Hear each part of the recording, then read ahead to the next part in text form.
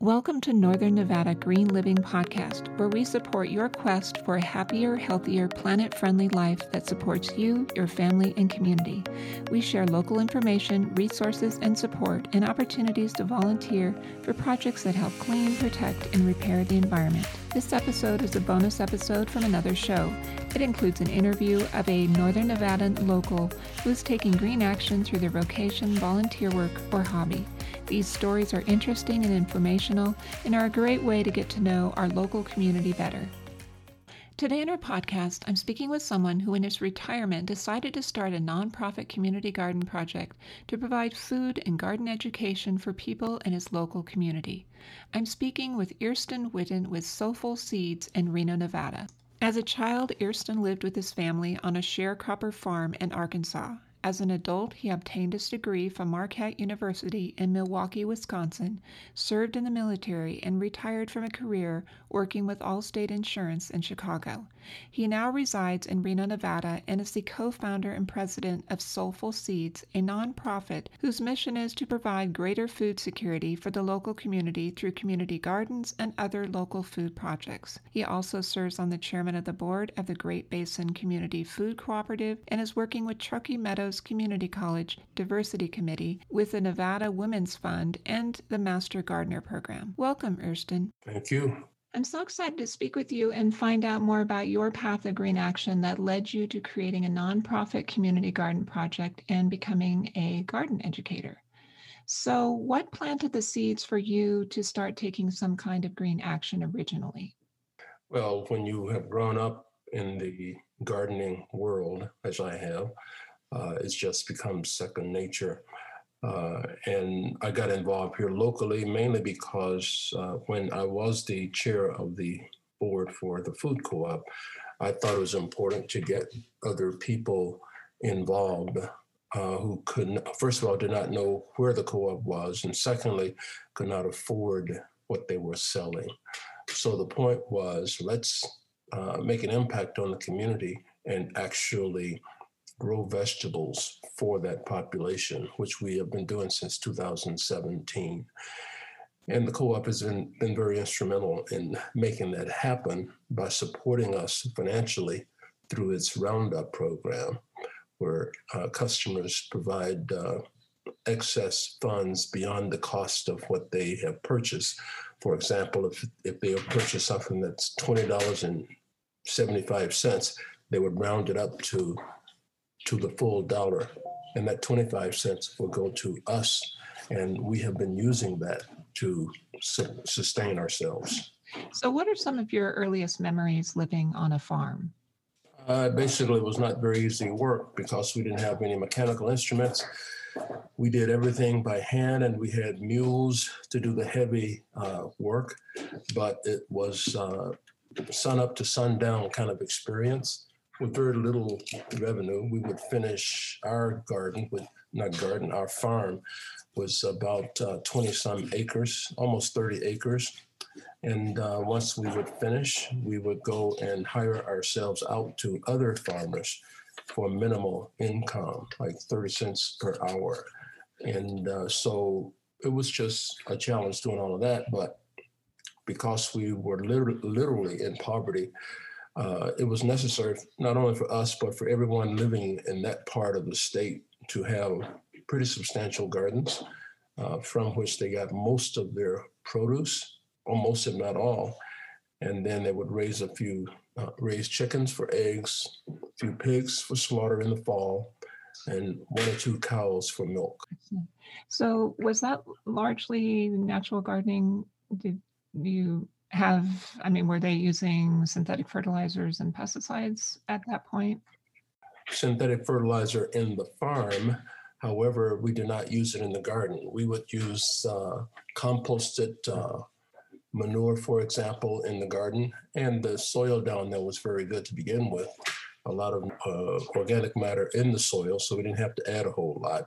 But we rotated crops so that the nutrients would not be depleted too fast. Got it. Having lived on a farm, what kind of experiences have given you a unique perspective on growing food that you've brought with you to what you're doing right now with the local community? I guess the perspective is that it can be done because so many people don't realize what's involved. I mean, I've known people from Texas who did not know that potatoes grew underground, as an example. I mean, they just weren't involved in it. But in our society today, we are in a culture where people just aren't exposed to where their food comes from. They think it's from the store and don't really think far beyond that. But fortunately, I think in this area, we have a lot of farm to table movements that helps educate people, but still even with that, there are a lot of folks that just they don't have an idea still. Right.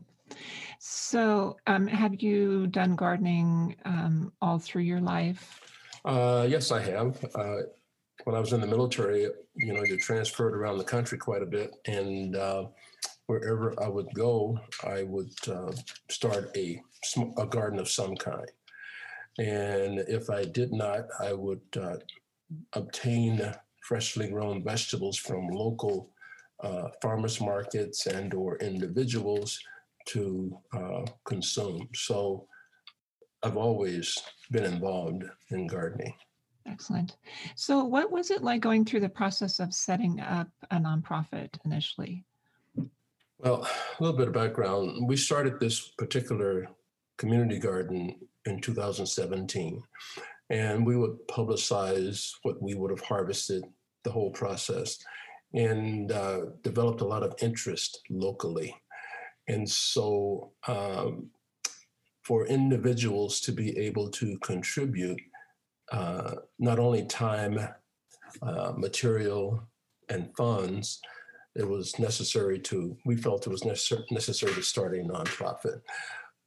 Additionally, we were given the opportunity to make a presentation to the Washoe County Commissioners on a mini farm about 2 acres where women who were homeless have relocated to a campus that's been refurbished by the county. So our objective has been to get these individuals or as many as possible, to come down and actually work in the garden. We're just basically getting it established right now, getting all the logistics and background information, background stuff created. But I think the value of this is that we want to shift the paradigm from people getting stuff for free with no involvement on their part other than picking it up and eating it, to actually growing it themselves. So we want to teach them how to do that. And once they learn how to do that, then they can pass it on to others in their circle. So it's not going to be, heavy labor, but they will know how to plant. They will know how to prepare the soil, plant various vegetables, cultivate, harvest, and cook. So totally different from the current paradigm where people just show up for food, or it is delivered to them, and it's just a vicious cycle of giving stuff without any input. So we want to change that. So that was really a big incentive to pursue this program, which we have been doing now since October of 2019. Yes, and we just signed a contract to move this forward, and we are working with various organizations to prepare the area. For example, put a fence to secure it, build the infrastructure, storage, garden beds, as well as we want to create a facility where people, these individuals can actually learn how to sell. So excess produce would be made available to the public, which is again a paradigm shift because we aren't used to people who are virtually homeless providing things to the public. And it would be also nice in the future to provide high quality food to the restaurants when they open back up, as well as to the food co-op. But initially, we just want to get the garden established and productive, and then we can take those subsequent steps. One final point is we want to have those who have the ability, the aptitude, and the desire to obtain a food handler certificate. With that, we're anticipating that they can work in the restaurants and at least have some income and some incentive to earn going forward. And then, of course, the ability to take what has been learned and grow in their environment, whether it's a city lot, an apartment, or whatever. You can grow things in a pot, for example. One of the features of our program is to buy a rice cooker or Instapot for each family, because we want them to be able to prepare a meal. However, the only thing they have is an outlet in many cases. They don't have the traditional kitchen. So having just received a grant notification from the city of Reno with CARES funds, a part of our planned expenses is to buy a pot for each family. And then, of course, we have to figure out a way to train them on how to use it. But I just think, well, we're just taking one step at a time. We never have all the answers, because in this environment, it is constantly changing. So you said, what type of cooker is it? It's an Instapot, kind of like a pressure cooker, which it's a combination pressure cooker, fryer, rice cooker. You can do any number of things in it and it's very, very, very popular. I mean, and the price of them depends upon where you buy it, from say $80 to $200. So it's just another way of cooking rather rapidly. Most people in a traditional household, I shouldn't say most, but many people use it to cook stuff fast. But when you think of a rice cooker scenario, it's a very simplified approach. We just plug it up. And I'm sure you'll have people who will leave there and still don't have a place to live. So then we'll have to figure out, how do we get power to folks who might be in a homeless situation again? It might be through a generator or whatever. I have no idea. But we got to start somewhere, and this is where we're starting. Right. Sure. So how did you get involved initially? When you moved to Reno, did you know people initially? How did you start getting the word out? Did people just observe the garden? No, I started volunteering at the food co-op. I would build garden beds, prepare them for planting, and work with people that way. Prior to that, I started, I was living in a small building that had a lot of gardening area. So I grew a lot of garlic. And then I would share that with people, teach people how to grow garlic. And so along about the same time, I enrolled in the Master Gardener program. And there I met an individual who was connected with the food co-op. He suggested I come there, and I went there and volunteered. And after a few months, I was asked to join the board. And that's where I have been. It's been an opportunity to get involved with a lot of people in the gardening area and in the farming and ranching area in the community. And as also to get connected with a lot of the restaurants, because they like to buy organically grown vegetables. The finer restaurants do that all the time.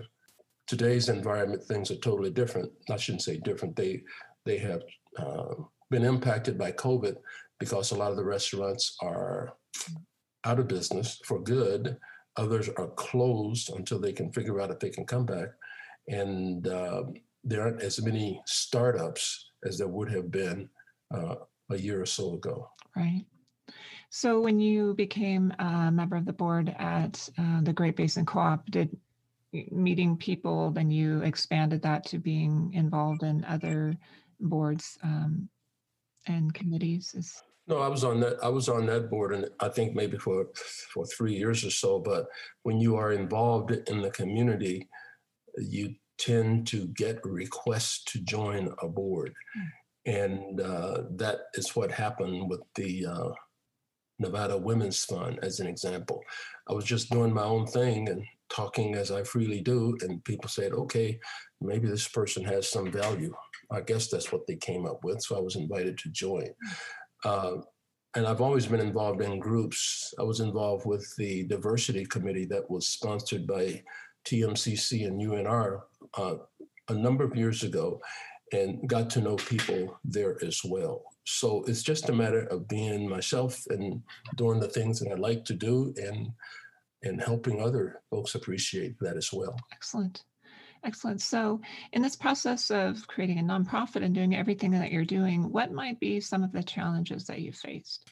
I think some of the challenges would be funding. Fortunately, we have a number of organizations and individuals that want to support something where they can see where their money is going. We have not had a major funding campaign, though that is going to start rather quickly, because we did not have the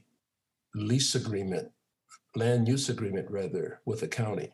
Now that that has been done, we can go and talk to people and talk about the things that we need. For example, like hoop houses, like a tractor if needed, a mode of transportation, like a pickup truck and or a van. So we can go to them with specific things. Just as a side point, I had a volunteer come to the garden, our community garden, just this weekend. And after working in it for about 2 hours, she said, "How can we get money? How can we donate money to you?" So she went home and did a Venmo donation and wants to do that on a monthly basis. I think once you have the opportunity to tell people the story and show them what we're trying to accomplish, talk about the value that it is adding to the community. When you talk about all those things, if someone has a heart, they will do something. If they don't, they won't. It's like you don't catch a fish every time you throw your hook in the water. But if you don't throw your hook in the water, you definitely will not. So we are just doing our thing, staying consistent with our mission, and telling our story to anybody that will listen. Excellent. Excellent. I think I read somewhere on your website that there might be a possible project in Sparks with like a 2 to 3 acre garden connected with a tiny home village. That's the one I was talking about. We're not going to do the tiny homes project, which is Northern Nevada Hopes is leading that work. We are doing the one, it happens to be in Sparks, but it's a project sponsored mostly by Washoe County. Washoe County, they have spent over $20 million refurbishing unoccupied buildings so that the people who were in the shelter downtown can rotate over there to have a much better life situation. So that is the project that is driving us right now. That's the one also where we just got a grant from the city to, let me back up. The gardening season in Reno is winding down, but people need to eat quality food, in my opinion, 12 months out of the year, regardless of the gardening season. So when we became aware of this grant opportunity, we pursued it with the objective of providing food, fresh food, 3 times a week to that campus. And that will get us through December. What happens after that? We'll just have to figure it out, because I don't know what's going to happen after that. I don't know what opportunities are going to exist after that. But we are also part of a food insecurity coalition where we continually learn from the people in that group about opportunities, and we pursue them as soon as we know about them, if we can pursue them. Excellent. Excellent. Before I ask you this question, just something that kind of comes to mind is just how healing and inspiring it is to work in a garden. And do you experience that people that maybe are not feeling so great when they walk into the garden leave feeling better? Well, I'm not a psychologist or a psychiatrist, so I can't judge what's really going on in people's lives. But I do know that we've had a number of volunteers come to the garden and work and really feel satisfied and really want to continue committing to doing menial things like pulling weeds and harvesting, etc. People have things going on in their life all the time, so I don't expect them to be there constantly. We do have at least one person who found us online and has been consistently there. We're now using her as the volunteer coordinator, and she also is on our board for Soulful Seeds. So I personally believe it's satisfying to get away from the minutia that exists in our society. If somebody's working, they can get away from that at least for a bit. If they are not working, it gives them an opportunity to get their minds focused on something else. And I honestly think that when you look around the world, people are surviving oftentimes through physical activity, working in whatever space is available to them. I mean, I marvel at what I see in the Orient as an example, where people have been just farming for a long time. It's not as prevalent today in the developed countries in the Orient. It is there. So to your point, I do believe that there are mental, physical, and spiritual things to be gained from working with the soil. Yeah. So what are some of the ways that you and others are enjoying the rewards of your work, aside from what we just mentioned? Well, it's just the satisfaction of seeing people learn, seeing people work and support something that they can see the end result of, and realizing that really this is new for this community. There are communities around the country that have been very successful doing what we are trying to do. And the one that comes to mind is the one in Detroit, not the one. There is one in Detroit, as an example, that I've seen online, that they've taken empty city lots and made a community garden that truly is a community garden, and that people can come there and actually have a plot and learn things as they grow for their family. So it's very, very doable. It just takes effort, and it takes, I think, pulling resources together locally to make that happen. Yeah. Nice. So if your ideas, your experience, and your wisdom were all wrapped up into seeds of potential action for you to give to others, what advice would you give to someone that might be considering this in their local area? Wait, I didn't understand that question. So let's say that there's somebody maybe in a similar situation to you that's living in another state, in another city, that might be considering starting a nonprofit and doing community gardening like you are doing. I'm more than happy to talk to them. I mean, they can contact me on the phone or via email or on our Facebook page, and we can connect and have a conversation. And just the idea of a community, the one thing you need to have a community garden is a community. You need people involved, because if you do it yourself, you are really perpetuating the paradigm that already exists. We would grow stuff and give it away. But to have the community involved and actually working and supporting it makes a big difference. An example of that would be school gardens. I work with school gardens as well. And those that are successful have members of the community that sends their kids to that school where the parents are involved. One of my messages has been, gardens don't go to sleep on the weekend. So how are you going to keep it going, especially in this environment where, plants just need moisture and all kinds of attention because the soil is so poor? Why can't you have that? In a school garden, as an example, you need someone committed on the school staff to make it happen.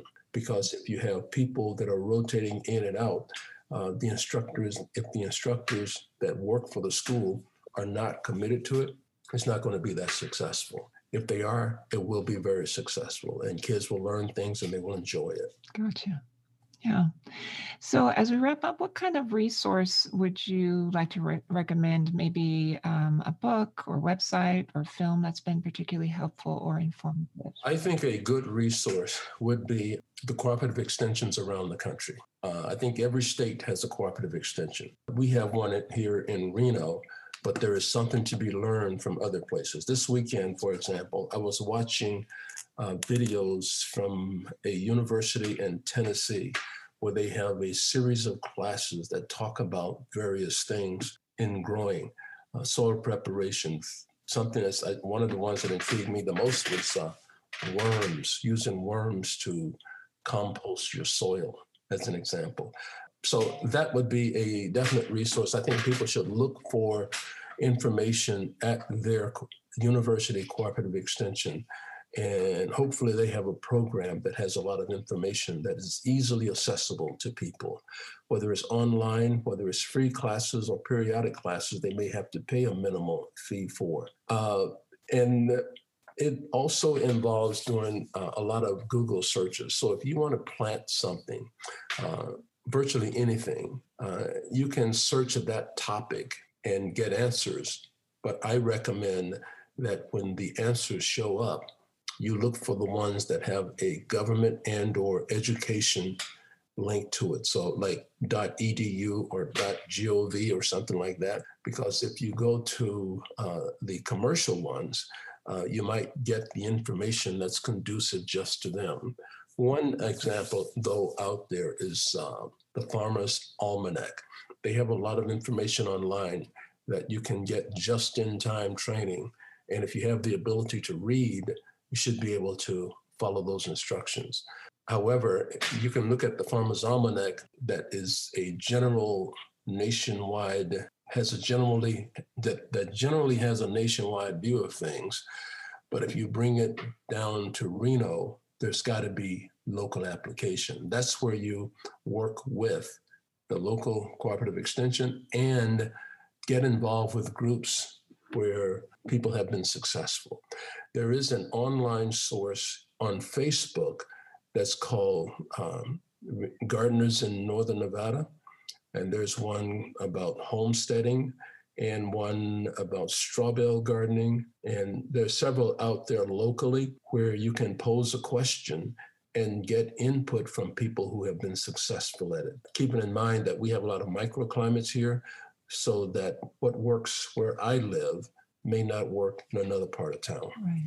So what kind of classes or educational opportunities that you have coming up that you might want to share? I have been doing garlic classes now since September, and they will be offered, I think, through the end of November. I normally plant from the beginning of September through the end of November, but the reason I do the September class at various facilities is because that's when the product is available for people to purchase to start their planting.